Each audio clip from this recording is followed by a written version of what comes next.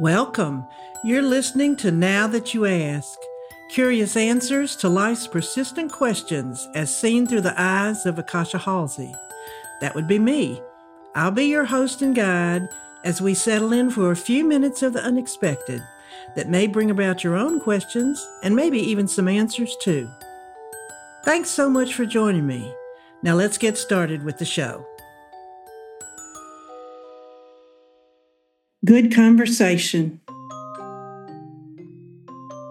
I was thinking the other day about who I'd like to have to dinner, living or dead. I remember this theme being popular some time ago, but I never gave it much thought back then. Maybe some things get shuffled to the background in my brain and then run up to the front asking for attention when life hits a lull. Or perhaps I just made all that up. I don't know. In any event, the people I chose were all women, although at the outset I had thought to include men as well, but somehow they just didn't fit in. So if you're a man, please don't take this personally. The lucky ladies were, in no particular order, Eleanor Roosevelt, Brene Brown, Madeleine Albright, Mary Oliver, and Martha Graham. My dining room table only seats 6 comfortably. I would have also added Roshi Joan Halifax. They've all served as mentors at one time or another in my life, and they each have a distinct perspective on life that I admire. I read this quote by Eleanor Roosevelt in high school, and it changed my life. No one can make you feel inferior without your consent. It's a good one. Eleanor was an imposing woman, no shrinking violet, and in spite of being in the White House and the limelight, she seemed to do exactly as she pleased. She gave as good as she got and was not embarrassed or afraid to show her intelligence. She came to me at a time I had none of these traits and was especially welcome because of this.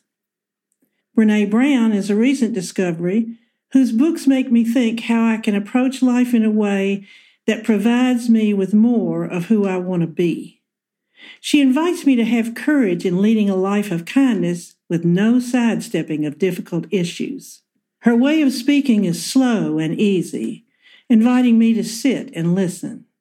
Add to that, she did a number of podcasts with Russell Brand, her polar opposite in presentation, which were astoundingly entertaining, with both of them enjoying the other and what each had to say. Madeleine Albright caught my eye because of her jewelry, her pin collection in particular.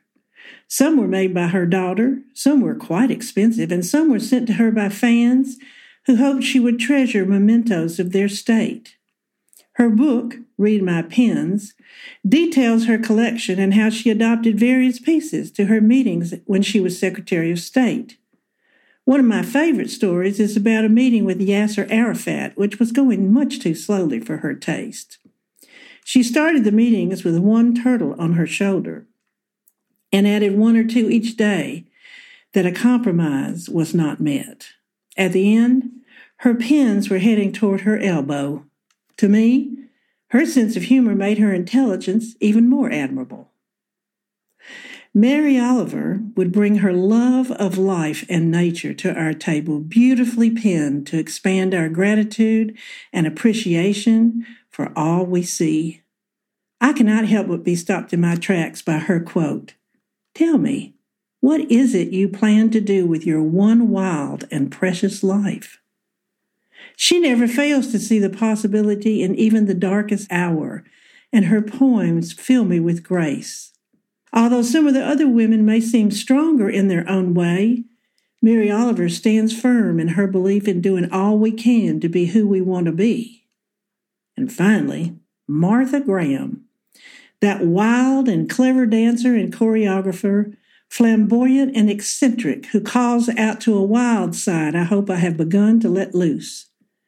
Before my first one-woman show, I ran across this quote from her, which felt like it was meant for me.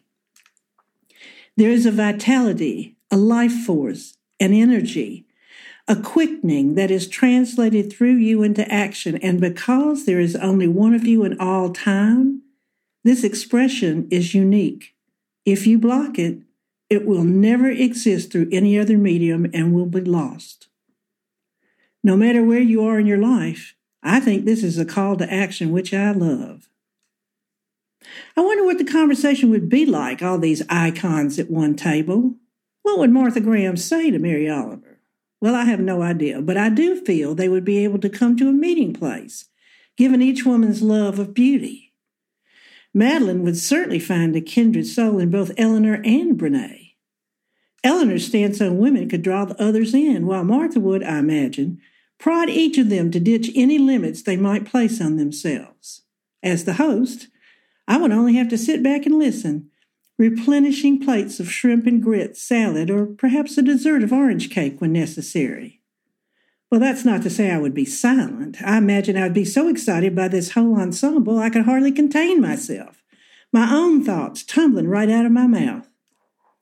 Considering we are all women raised with certain manners and/or allowance for other opinions, I can see no reason we would not get on happily with each other. It's a pity this can't happen anywhere but in my imagination. I confess I wish for more of this kind of interaction, exchange of ideas, and calling forth in my life.